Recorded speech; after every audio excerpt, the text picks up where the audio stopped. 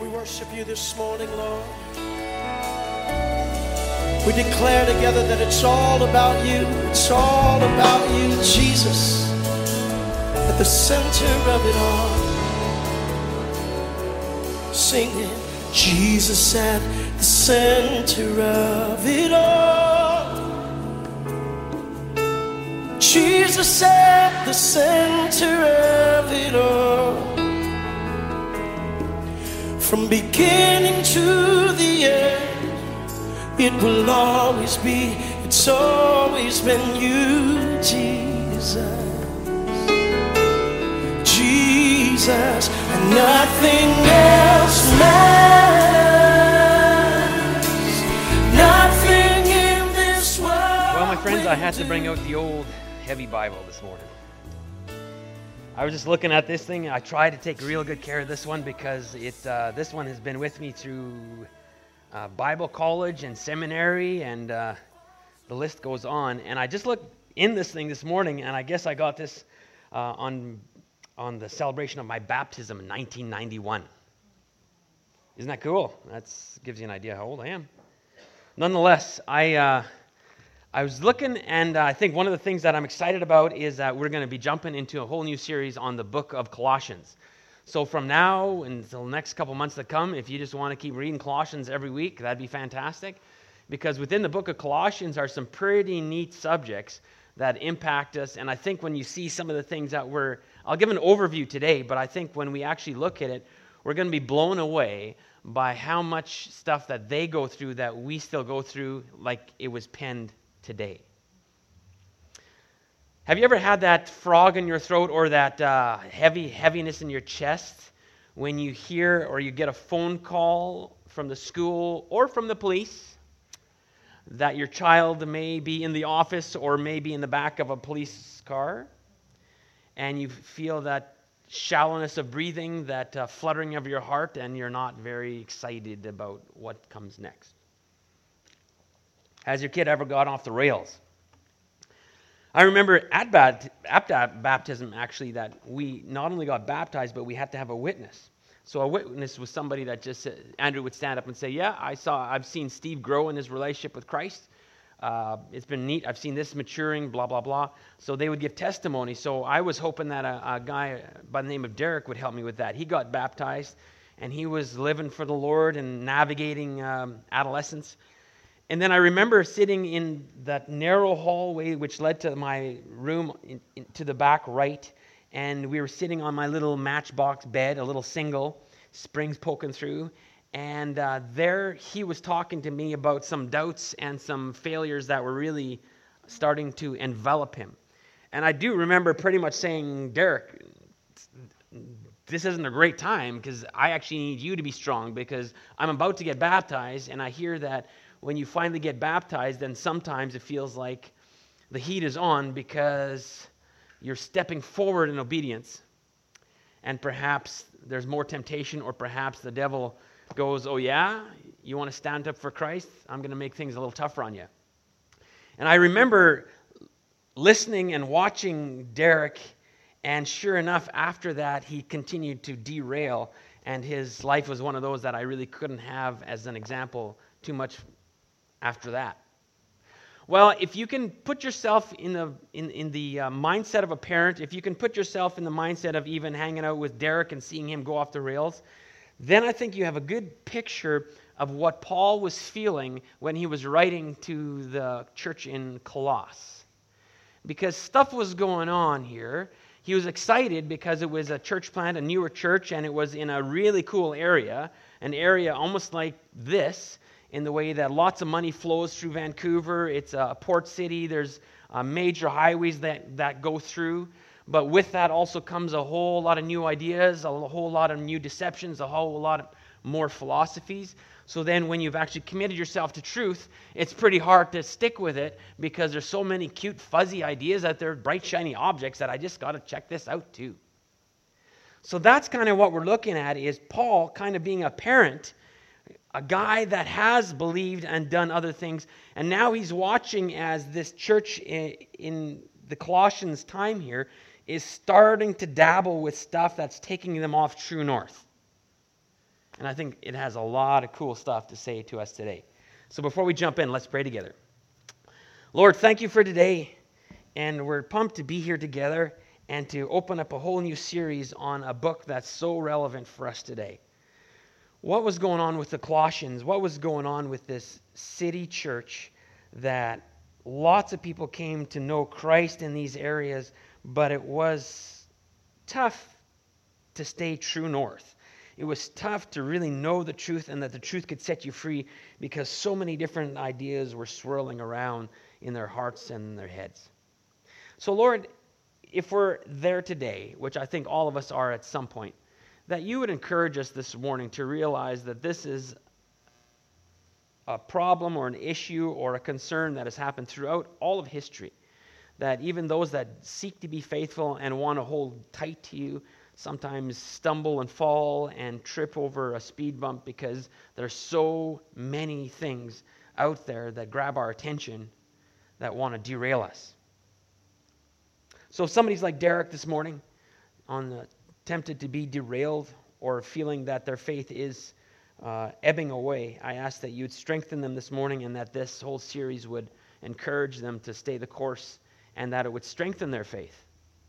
Father, if folks are in here like the people in Corinth or people in the Colossians time, that they are perhaps struggling with temptation of different philosophies and deceptive lies and all that stuff, I just pray that you'd open our eyes, that you would touch our ears, that you would help us to have sensitive consciences and a connection with the Holy Spirit of God, that we would know the voice of truth and we would go toward it and we would continue to be set free in the name of Jesus.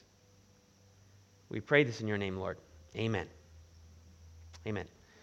So as I was looking at this, I pulled out my old Bible, and within all these highlights and stuff like that, I tried to get another grasp on the whole book of Colossians. And when I look back at it, my old prof, he figured that chapter 1, there's 4 chapters. Chapter 1 would be Christ and creation.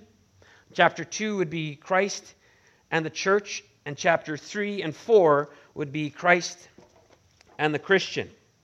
When I looked at a different author, they would say that the first chapter would offer us the supremacy of Christ. So God or Christ is supreme in creation. Therefore, he continues to be supreme in all of his creation. Nothing can trump Jesus Christ and his power and care for his world. That's the first chapter this person would say. And the second one would be living out our new life in Christ. Chapter 3 would be putting on our new self. And chapter 4 would be proclaiming the mystery of Christ. Some of the power verses here, I hope you got your Bibles today, and if you don't, next time bring them. So some of the power verses within Colossians would be Colossians chapter 1, verse 28 to 29. Listen to this. He is the one, we proclaim him, admonishing and teaching everyone with all wisdom, so that we may present everyone fully mature in Christ. To this end, I strenuously contend with all energy that Christ so powerfully works within me. So then, in chapter 2, we have a power verse, and it says this. So then, just as you received Christ Jesus Lord, continue to live your lives in him, rooted and built up in him, strengthened in the faith as you were taught, overflowing with thankfulness. In chapter 3, a power verse would be, so then you have been raised with Christ, set your hearts on things above where Christ is, seated at the right hand of God. Set your minds on things above, not on earthly stuff or earthly things, for you died and your life is now hidden with Christ in God. And chapter 4, power verse would be 4 verses 5 to 6. Be wise in the way that you act toward outsiders. Make the most of every opportunity. Let your conversation always be full of grace, seasoned with salt, so that you may know how to answer everyone. So if you didn't catch those, I can give them to you later.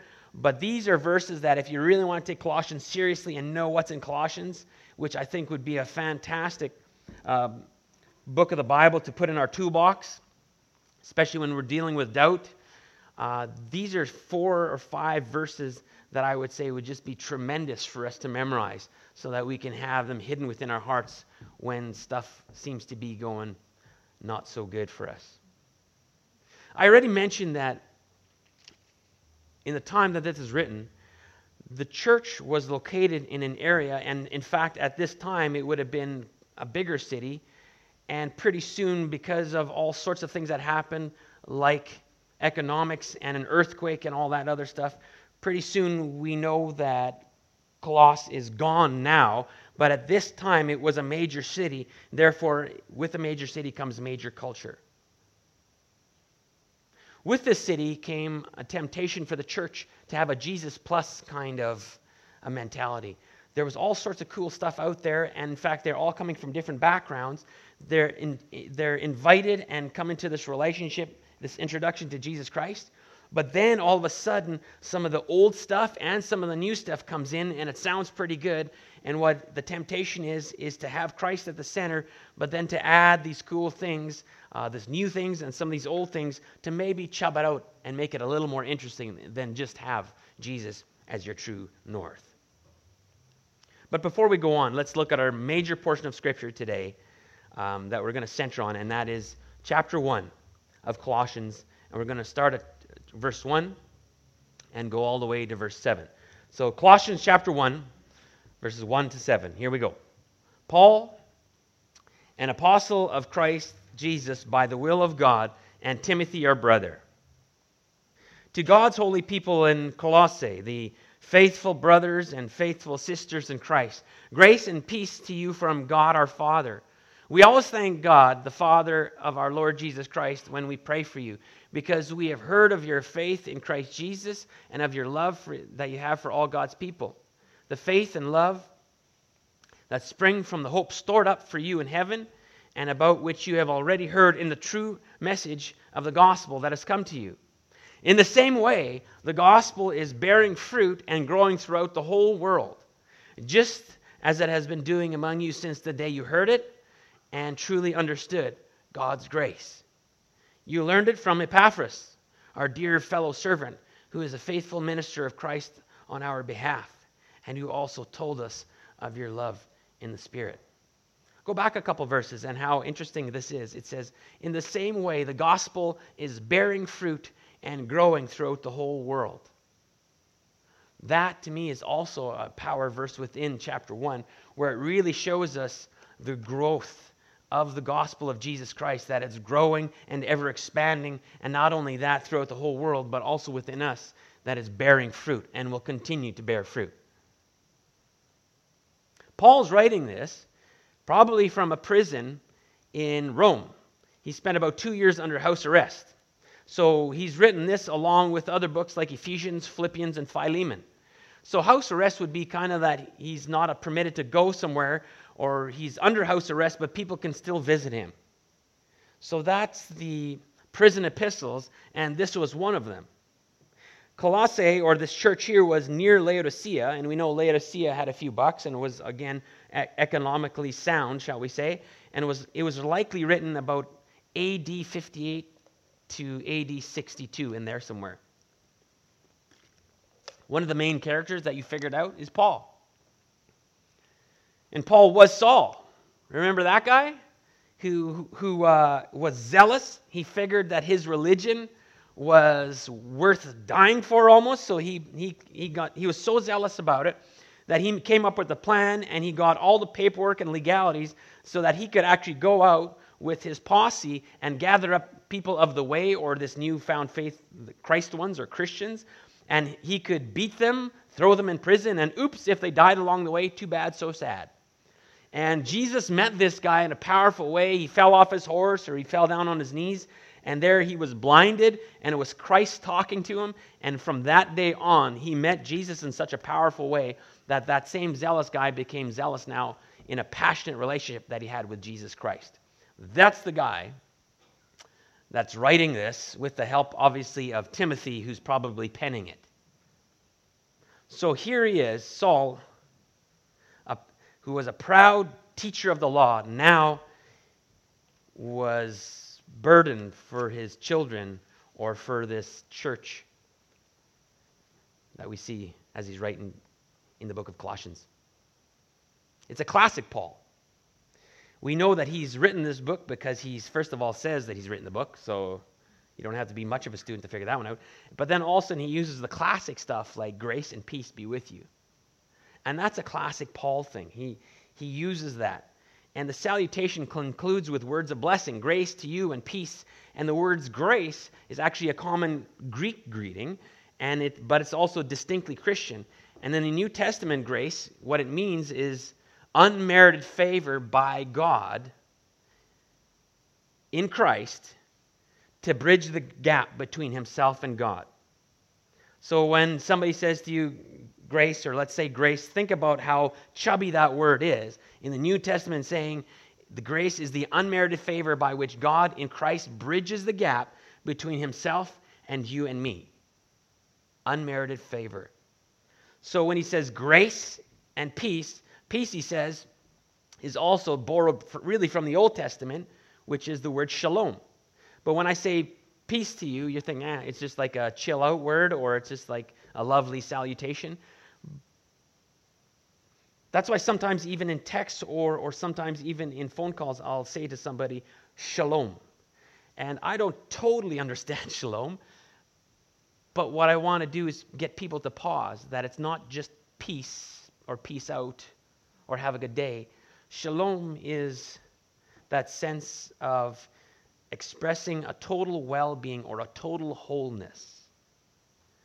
That God is interested in peace when it comes to your emotions, when it comes to your physical life, when it comes to your spiritual life, when it comes to your intellect. He is so terribly interested in all of you.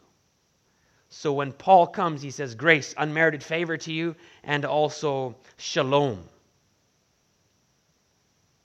expressing a total well-being, a wholeness to us. Really exciting. Within the book, too, another major character would be Epaphras. And Epaphras sounds like a convert to Christianity, and he was probably converted from paganism in the background. His name is short for Epaphroditus, which comes from the Greek name Aphrodite, which is the Greek goddess of love.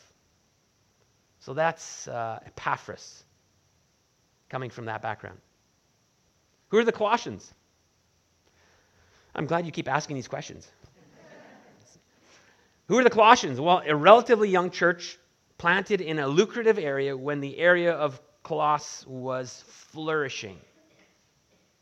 It's kind of interesting because several details here would probably tell us that the people that he's talking about in this church don't have a Jewish background, but they actually are from a Gentile background. So basically, they're coming from all sorts of different backgrounds, sometimes religious backgrounds or no religion at all, but mostly not from a Jewish background.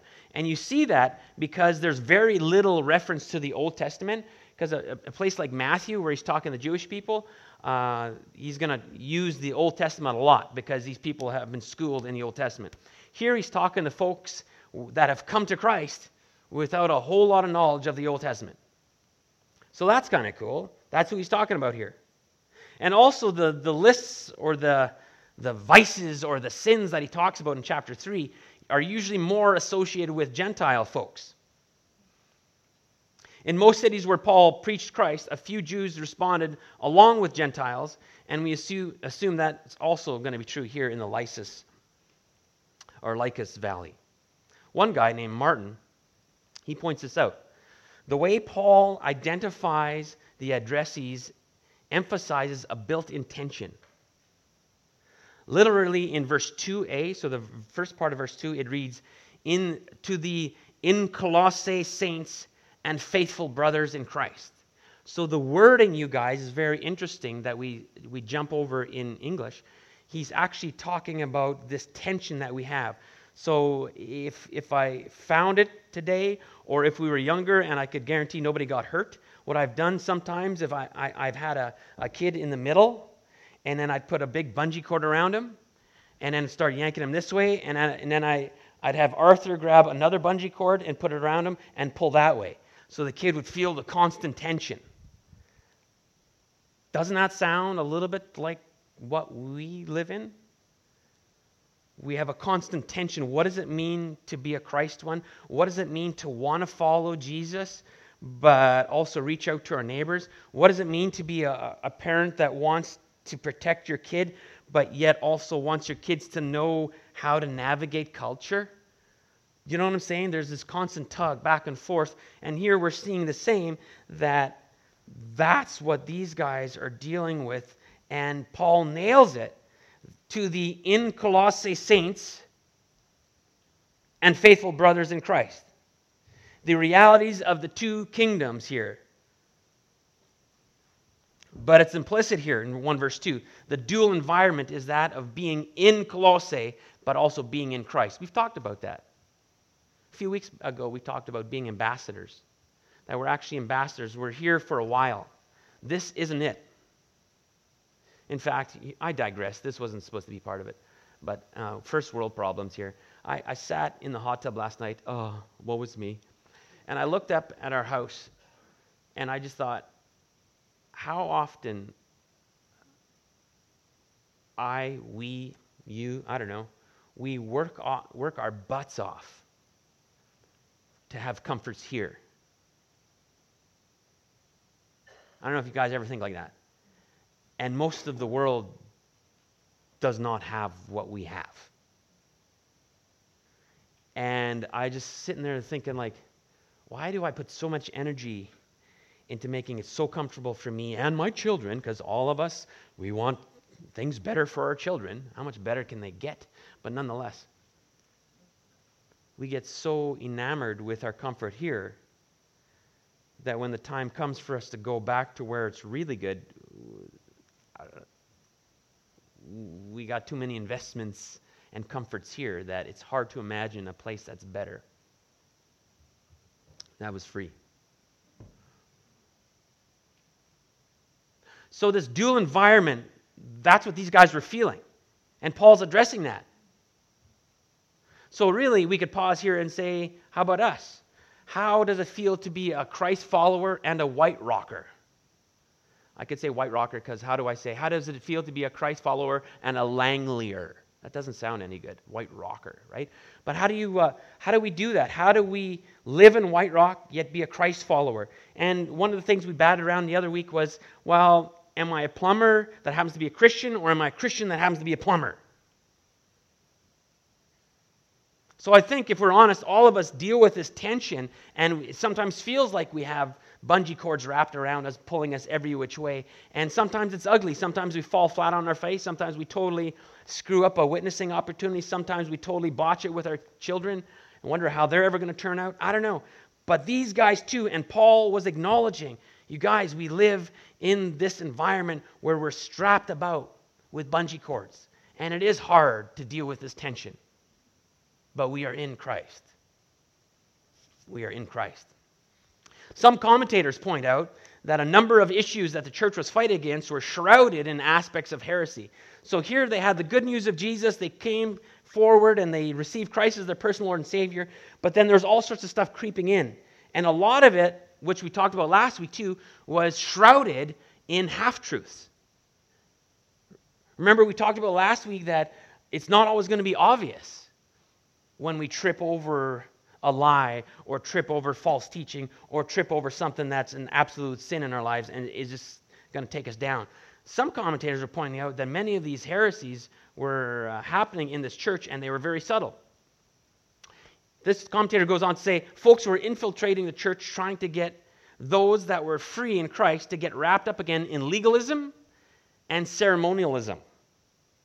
Legalism and ceremony, strict rules about what they should eat, the ceremonies they should keep, and how to keep them, religious festivals, circumcision, and all that. It's all about Jesus plus stuff. And let me tell you, before we laugh at these guys, I know what they're talking about, because especially when things feel hazardous in our lives or when there's a big upheaval, what's the first thing we want to run to? Stability. And you will know what I'm talking about. If that stability was a poor relationship for you, if that stability was alcohol for you, if that stability was you used to go to a church that said, do this, do this, do this, and you will be saved. That's what we're tempted by. Don't you agree? And I think, Proverbs says, like a dog that goes back to its vomit. I think that's the same thing for us when we're in these situations where we don't know. We like comfort or we like similarities or we like familiarity of what used to happen because it brings us some kind of power or some kind of semblance of, okay, everything's okay.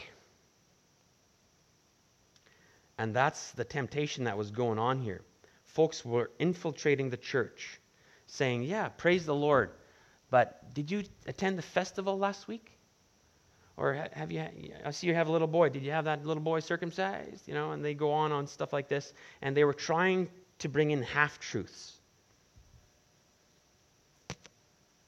It's probably safe to say that the temptations of this church were coming from sort of a hybrid of strict or extreme Judaism, and also because of the date it was written, it was in the early stages of Gnosticism.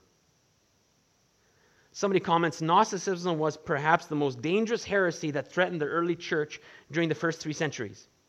Influenced by such philosophers as Plato, Gnosticism is based on 2 false premises. First, it espouses a dualism regarding spirit and matter.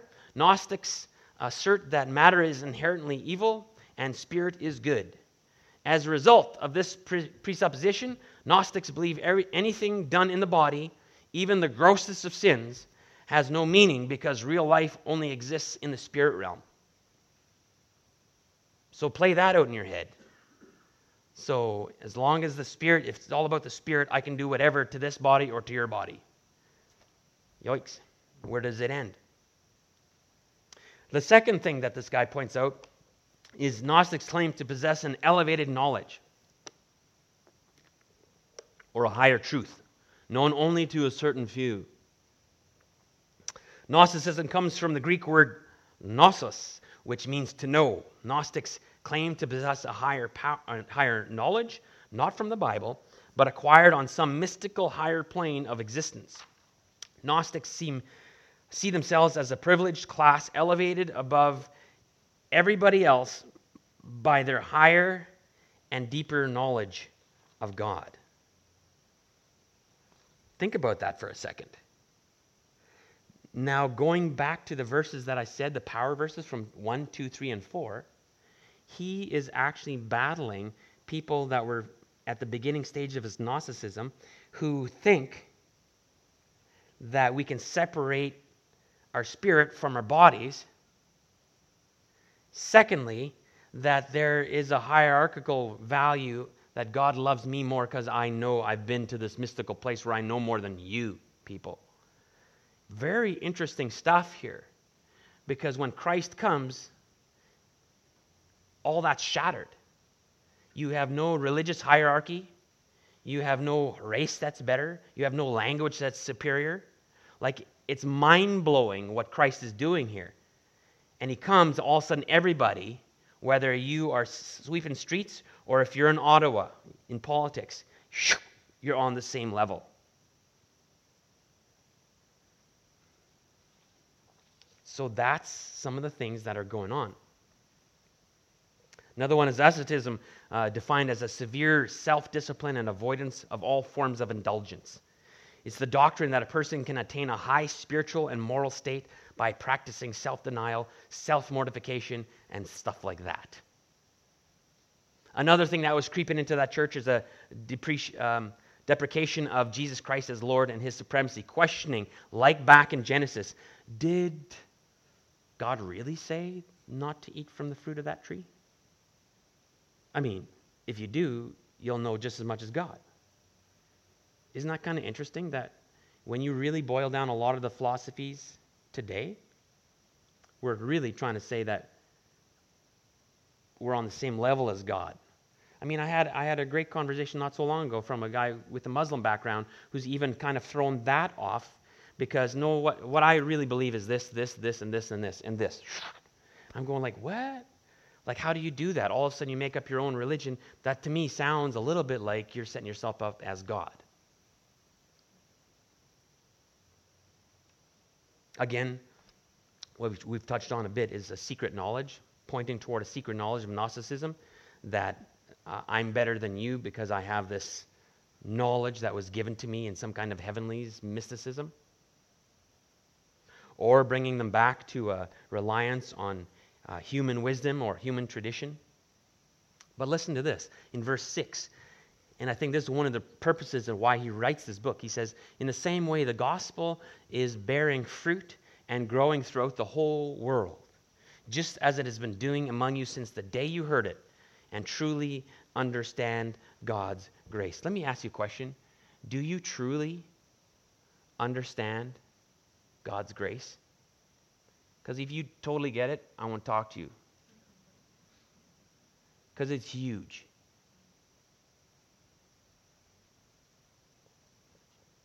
So in the same way, the gospel is bearing fruit, so it's growing and it's constantly bearing fruit like a tree that's healthy, and it's growing throughout the whole world, breaking down barriers, putting people on the same level, just as it's been doing among you since the day you first heard it and truly understood God's grace. To me, that sounds living and active and moving. Therefore, if you've heard the gospel once and you gave your life to Jesus Christ, is that enough? And the people said, no. That's what you're supposed to say. So you've heard the gospel once, is that enough? No. Thank you. Yeah, it's a constant growing thing because it's alive and active. Guy goes on to say that in verse 6, the apostles' thanksgiving moves from an experience in the gospel to expansion of the gospel in the whole world, the whole cosmos. And he goes on to talk about the gospel is not like flowers that regress after producing seed pods. It keeps on bearing fruit. It keeps on bearing fruit. Guess who died this week? Billy Graham. Now there's some fruit that'll keep on growing for a while, don't you think? 99 years old. And that guy's been preaching from 16 or something like that. Unbelievable. Hundreds of thousands of people that have heard of or come to Christ because of his faithfulness. It's fantastic. The gospel is growing. The phrase that follows, among yourselves, could refer to inner spiritual growth. So it's talking about here in verse 6 that yes, we have personal growth. But more than that, when we grow personally, I think we will continue to grow as a church. Or the gospel of Jesus Christ will continue to grow because we're spilling out onto others, and they're spilling out, and they're spilling out, and they're spilling out.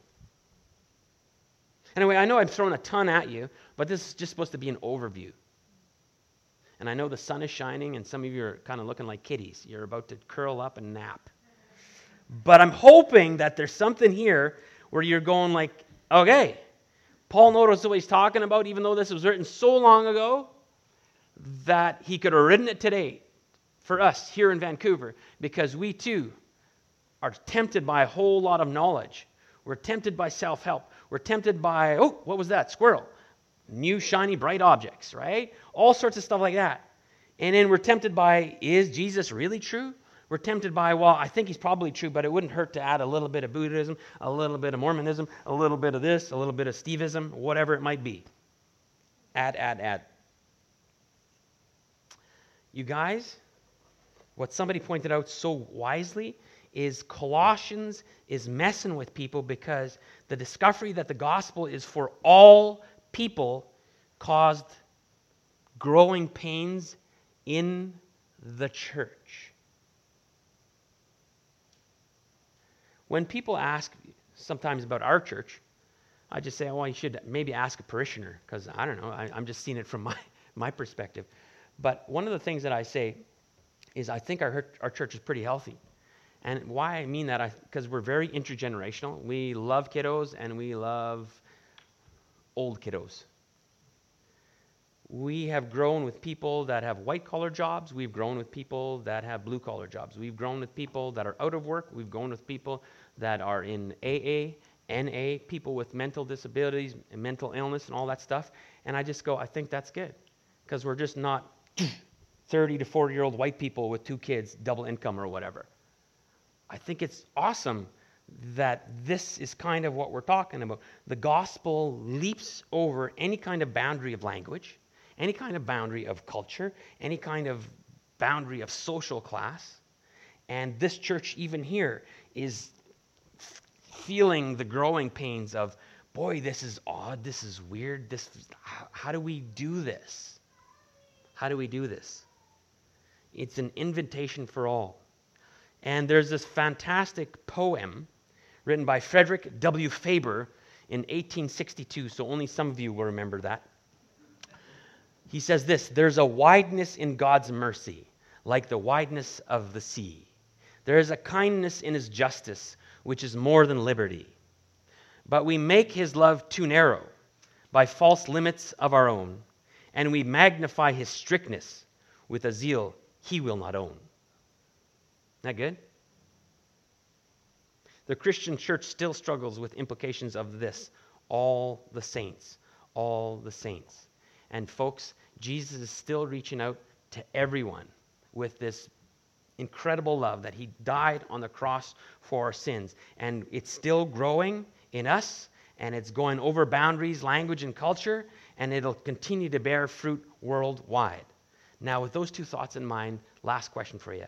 What would happen if we caught a bigger glimpse and understanding of Jesus' grace and power in our lives?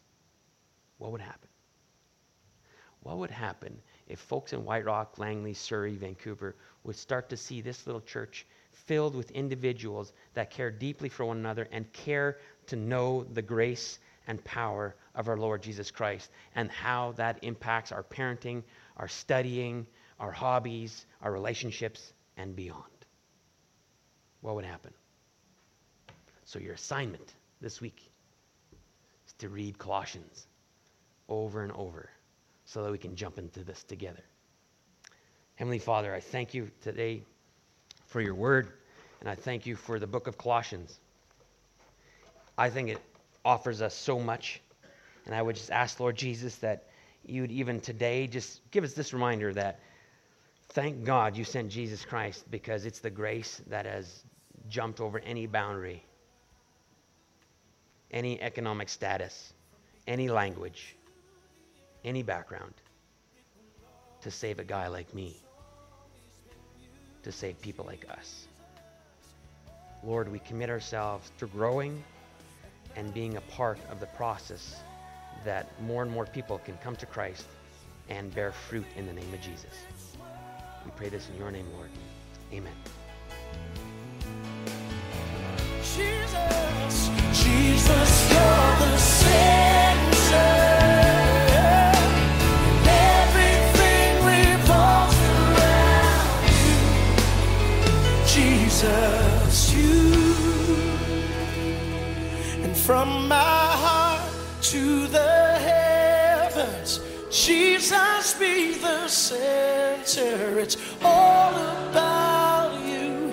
Yes, it's all about you. From my heart to the heavens, Jesus be the center. It's all about you. We pray from my heart to the heavens, Jesus be the center. It's all about you. Yes, it's all about you. From my heart to the heavens, Jesus be the center. It's all about you. Yes, it's all about you. So Jesus be the center of your church. Jesus be the center of your church. And every knee will bow, and every tongue shall confess you, Jesus.